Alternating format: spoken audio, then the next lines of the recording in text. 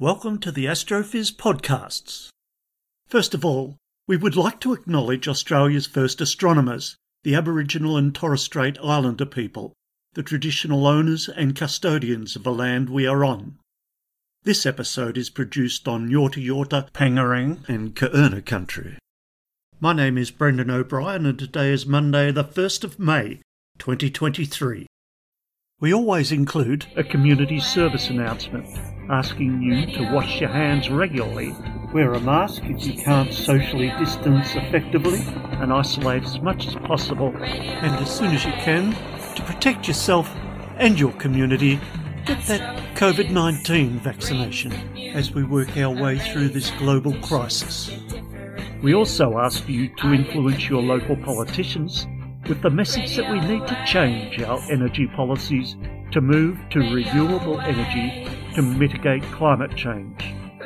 Each month we bring you two fabulous episodes. On the first of each month you'll get to hear Dr. Ian Astroblob Musgrave bring you his monthly SkyGuide, an astro treat for naked eye observers, telescopers and astrophotographers, and he always includes a tangent of astronomical wonder. In the middle of each month, we'll give you an interview with a noted astrophysicist, astronomer, astrophotographer, space scientist, or particle physicist. So, let's zoom over to Adelaide now to get your SkyGuide from Ian.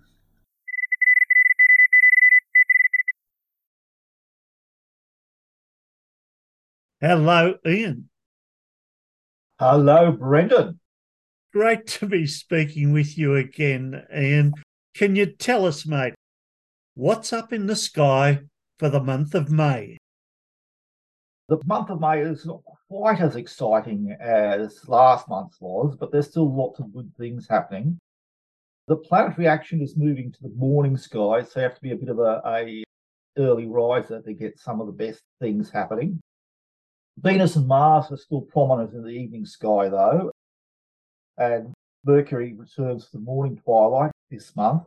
So late May and early June will be excellent time for visiting Mercury in the morning skies. Jupiter finally makes it into the morning skies too, although it'll be quite low until late in the month. We also have the Eta Aquariid Meteor Shower and a penumbral eclipse of the moon. Not as exciting as our partial solar eclipse, but still it can be interesting. So as usual, I'll start off with the places of the moon. May 6 is the full moon, and we have that penumbral eclipse in the early morning hours of May 6. May 12 is the last quarter, which is ideal for stargazing in the evening. And then May 20 is the new moon, which of course is also ideal for stargazing. May the 28th is the first quarter moon, and that's also an apogee, or mini first quarter moon. So if you are taking snaps of the first quarter moon, take it now and then compare it with the Perigee first quarter moon later on in the month. Well, it's later on in the year, sorry, not the month. The moon's at Perigee on May 11th, and as I said, the apogee is on May 28th. So first, let's start off with the evening sky. Venus is getting brighter and also climbing higher. Again, because the angle of the ecliptic is fairly low to the horizon, it's not really very high, but it's now very prominent as visible as astronomical twilight when the sky is fully dark. And I remind you, astronomical twilight is an hour and a half after sunset. So Venus has a couple of close encounters this month. It's moving from Taurus into Gemini.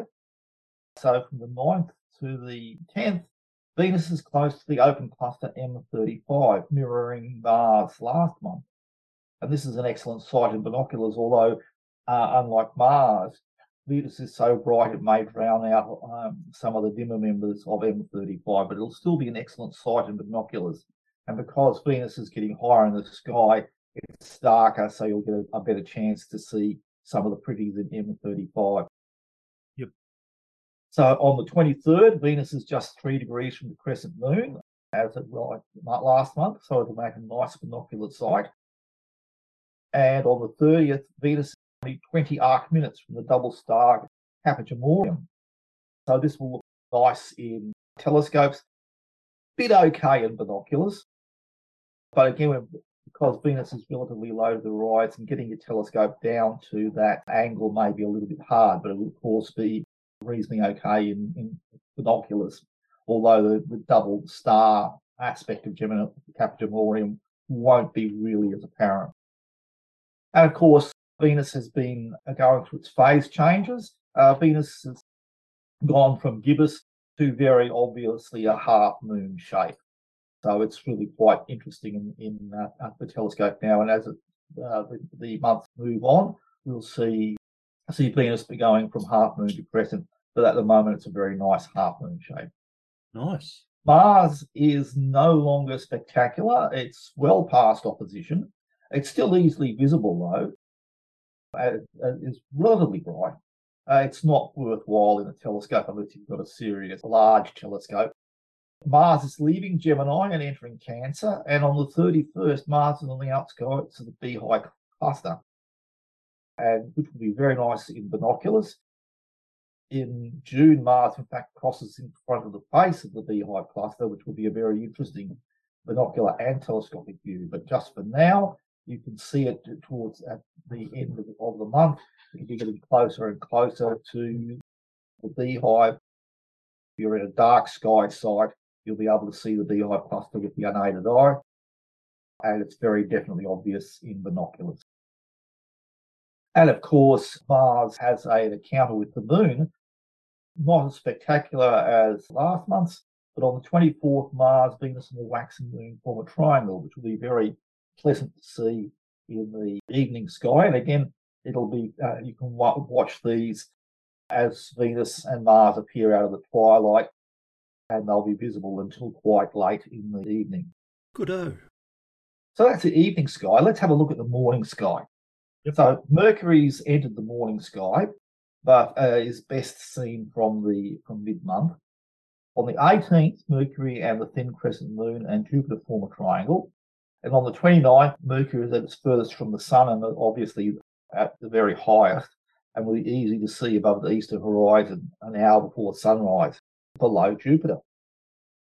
Saturn is still climbing higher in the morning skies and is readily visible an hour and a half before sunrise.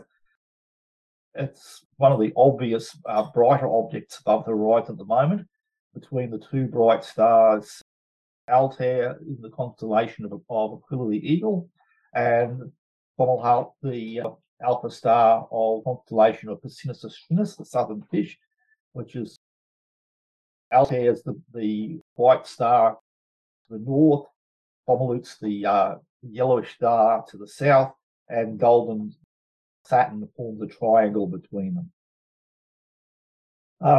And so Saturn is now a decent telescopic object, and it's now at that position between Earth and the Sun where you've got the maximum amount of shadow being cast on Saturn's rings. And the actual best time is the 28th, where that'll be the maximum possible amount of shadow, which will give it an interesting 3D appearance.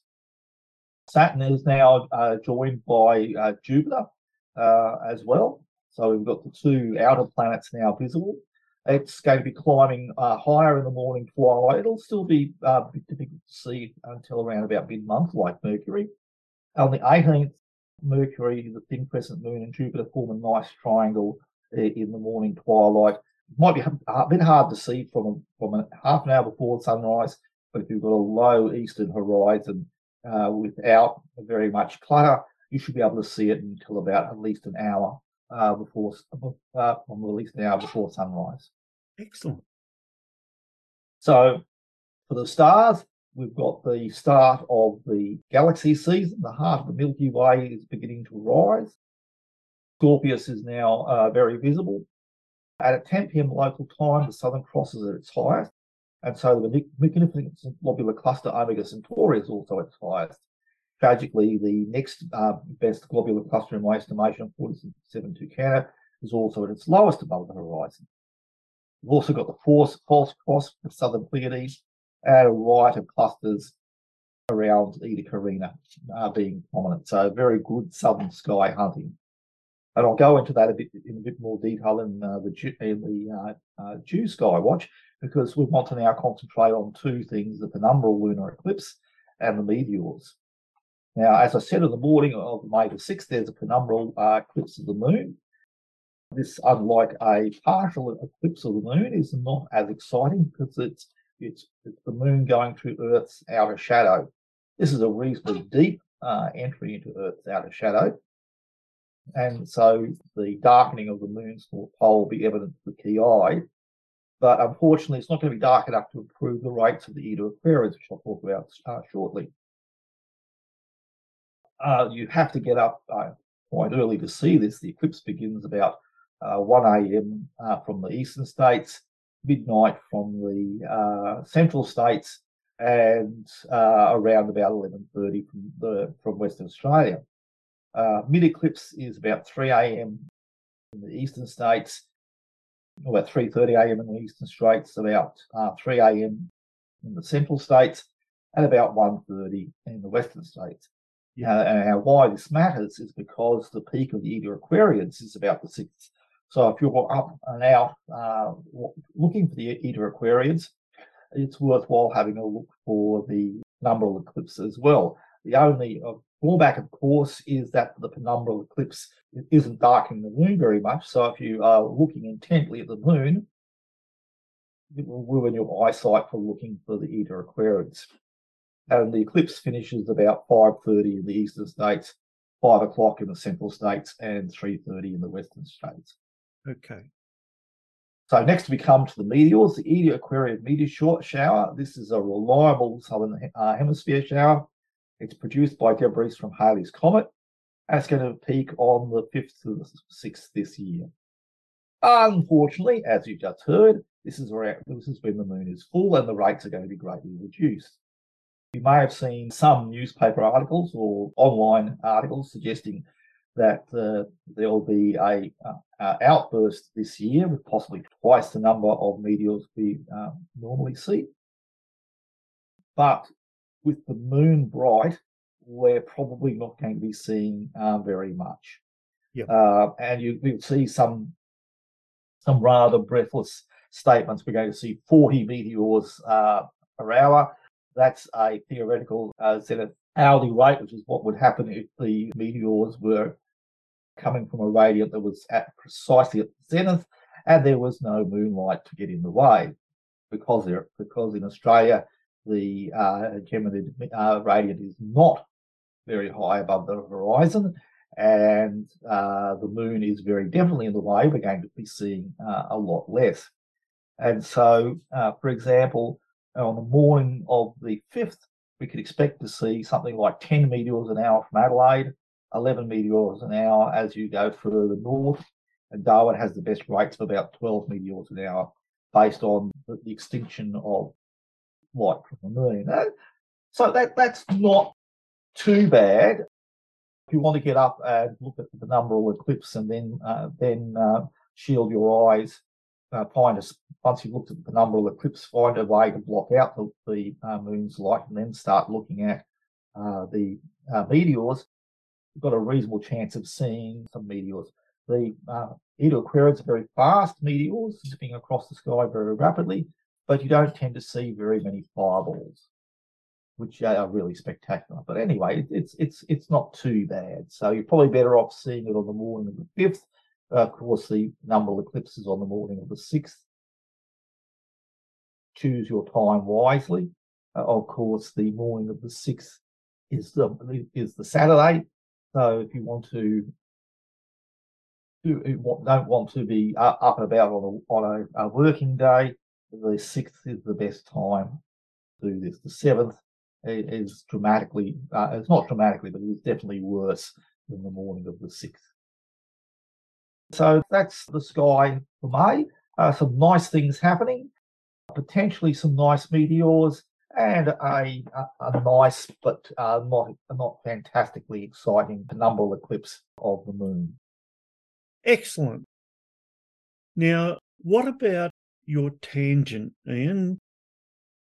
You may be noticing that Orion, which has been our companion for the summer months, is now very close to the western horizon and sinking.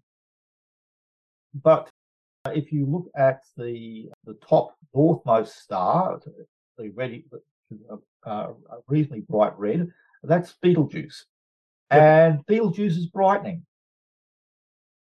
So you may remember back in 2019, there was a lot of excitement as Betelgeuse dimmed historic lows, and people were widely speculating it's going to go supernova. Well, since that dimming, Betelgeuse has been slowly getting brighter, and at the moment it's been the brightest for quite some time. So it's currently at 156% of its nominal brightness. And why is it so bright, you may ask? Well, we don't really know. Betelgeuse is a variable star. It's a red giant, and it varies with a complex variation. It's got a dominant period of 420 days, superimposed on a long period variability of 5 to 6 years, and a shorter term variability around about 180 days. Now, these fluctuations are obviously long term, but they were recorded in the indigenous stories of the Kappa people of the Western Desert, in the story of Yaruna, their name for Orion the Hunter, and Kamaguda, the name for the Hyades. And Kamaguda is the sister who predicts the Ugalea, what we know as the Seven Sisters of Pleiades, from the advances of the hunter Yaruna. Now, Yaruna wields a fire club, and this fire club, of course, is Betelgeuse, and that alternative flares up and dies down. I've told the story in detail in a previous podcast where the long-term battle between Yaruna and Kamaguda with flaming clubs and fire magic in Kamaguda's feet. We'll pass over that for the moment. Yep. So when in 2019, what happened was that Betelgeuse dredged up a lot of dust from its interior. Now, nuclear synthesis goes on in stars, and a lot of the lighter elements, things that we think of as not metals like carbon, whereas to an astrophysicist, everything from carbon up is a metal. So these things are synthesized in the interiors of the outer parts of the red giant, and then in this case, what appeared to be a cooler spot on the surface developed, and a lot of these gases containing the synthesized materials were able to escape the upper atmosphere of Betelgeuse, where they cooled and condensed into dust, and forming this massive dust cloud which obscured Betelgeuse's surface, and causing this massive dimming. Now, the periodic brightening and dimming of Betelgeuse is due to the pulsating of the star. The star shrinks and becomes dimmer, and expands, becomes brighter. And we thought that when it was dipping to historic lows, possibly what was happening was it was shrinking down into a pre-supernova state, but no, it was just spreading dust everywhere. What's happening with the star now? Expanding, becoming brighter.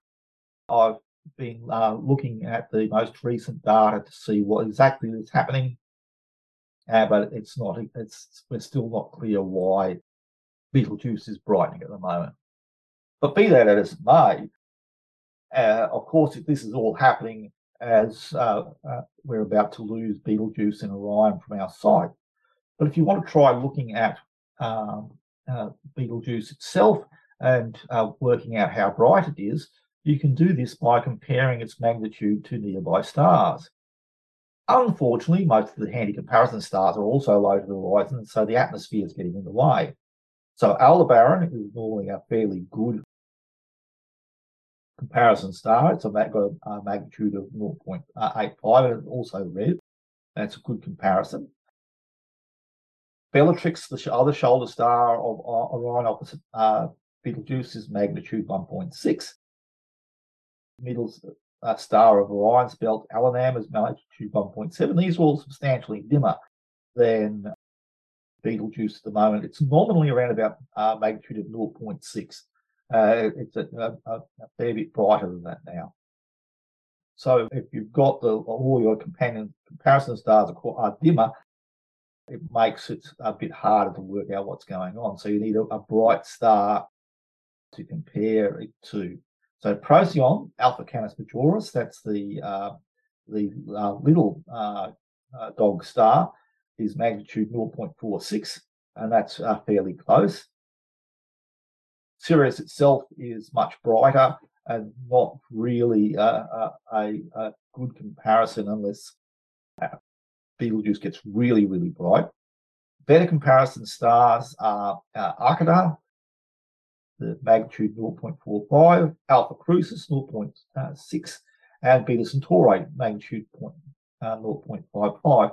By comparing those, you might get a better feel for what Betelgeuse's magnitude is. Again, the problem with Alpha Crucis, Beta Centauri, and Arcada is they're quite a distance away and quite a fair bit above the horizon. So Betelgeuse, although it's bright, is getting closer to the horizon, it's getting the atmosphere interfering. So you may be out in your estimations.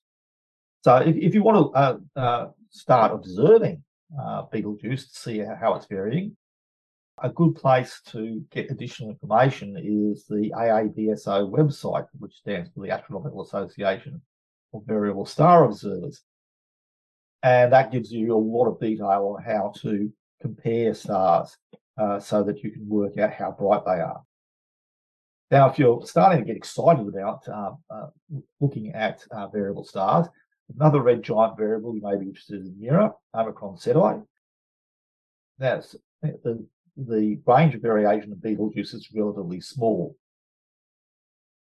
But Miro goes from being just about unaided eye visible to being about as bright as Delta Crucis over a period of 320 days. That's a long time. It gets kind of boring watching it.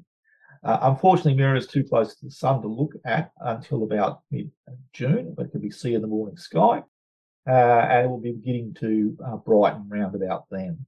So that'll be a good time to start. Now, if you're keen to get up before sunrise, and if you're going to do so for the Eta Aquariids, Eta Aquila, the second star to the right of Bright LT, is a variable with a period of about 7.18 days. And it's a lot less waiting time, but you do have to get up early morning to see that. It varies by a full magnitude, and you need to get up about at least once a day or once a morning for an entire week to be able to see Eta Aquila go bright and then dark. But if you are up and you are watching for meteors, you might have an extra surprise in seeing a dimming of Eta Aquila. And you never know, you might get a taste for observing variables surprise. I've mentioned a couple of ones that are easily visible in the southern sky with the unaided eye, but there's a lot more. If you've got binoculars, there's a lot more that you can see. And if you're interested, the AAVSO website will give you some good examples to start observing. So whether there's a bright planet or a eclipse in the sky or not, there's always something to see out there in the sky if you look up. Thank you very much, Ian. Lots of good things to see in the month of May. And talking about Betelgeuse and variable stars, it reminds me we did an episode here, episode 120, a couple of years ago about Dr. Cecilia Payne, who was born in 1900, and she was one of the pioneers of variable star astronomy. So anyone who's interested in finding out how variable star astronomy started, you can find it on our episode 120, Dr. Cecilia Payne Gapochkin. the certainty of the sun and the variability of stars. And there's some of us here, Ian, who are very interested in either Betelgeuse going bang or Eta Aquariid going bang. I've got my fingers crossed for both of them. Well, they would be very, very exciting if they do. There's a nova in Sagittarius at the moment. It's not very bright. It's only magnitude 7, and it's dimmed to magnitude 8 now, and you can follow it with binoculars. But we've had some nice little nova recently, some of which have got bright to be able to be seen with the unaided eye. So if you're scanning the sky for all sorts of things, it might be worthwhile trying to memorize the constellations. So if you see a star where there wasn't one previously, and it's not a Starlink satellite, then you may have caught a nova, and that can be very exciting indeed. Fantastic, Ian. Transients, wonderful things. Well, thank you very much, Ian, Astroblog Musgrave. Another wonderful month to look forward to. Indeed, Brendan, indeed. It will be a very nice month indeed. Okay. Good night, mate. Thanks, Ian. Good night, mate. Thank you too. And you have a great month. And remember, Astrophiz is free, ad-free and unsponsored. So in 2 weeks' time on Astrophiz, you'll find out all the very latest in X-ray astronomy and high-energy astrophysics from Dr. Rodolfo Montez from the Harvard-Smithsonian Chandra X-Ray Observatory. Till then, keep looking up. See you then. Radio Wave!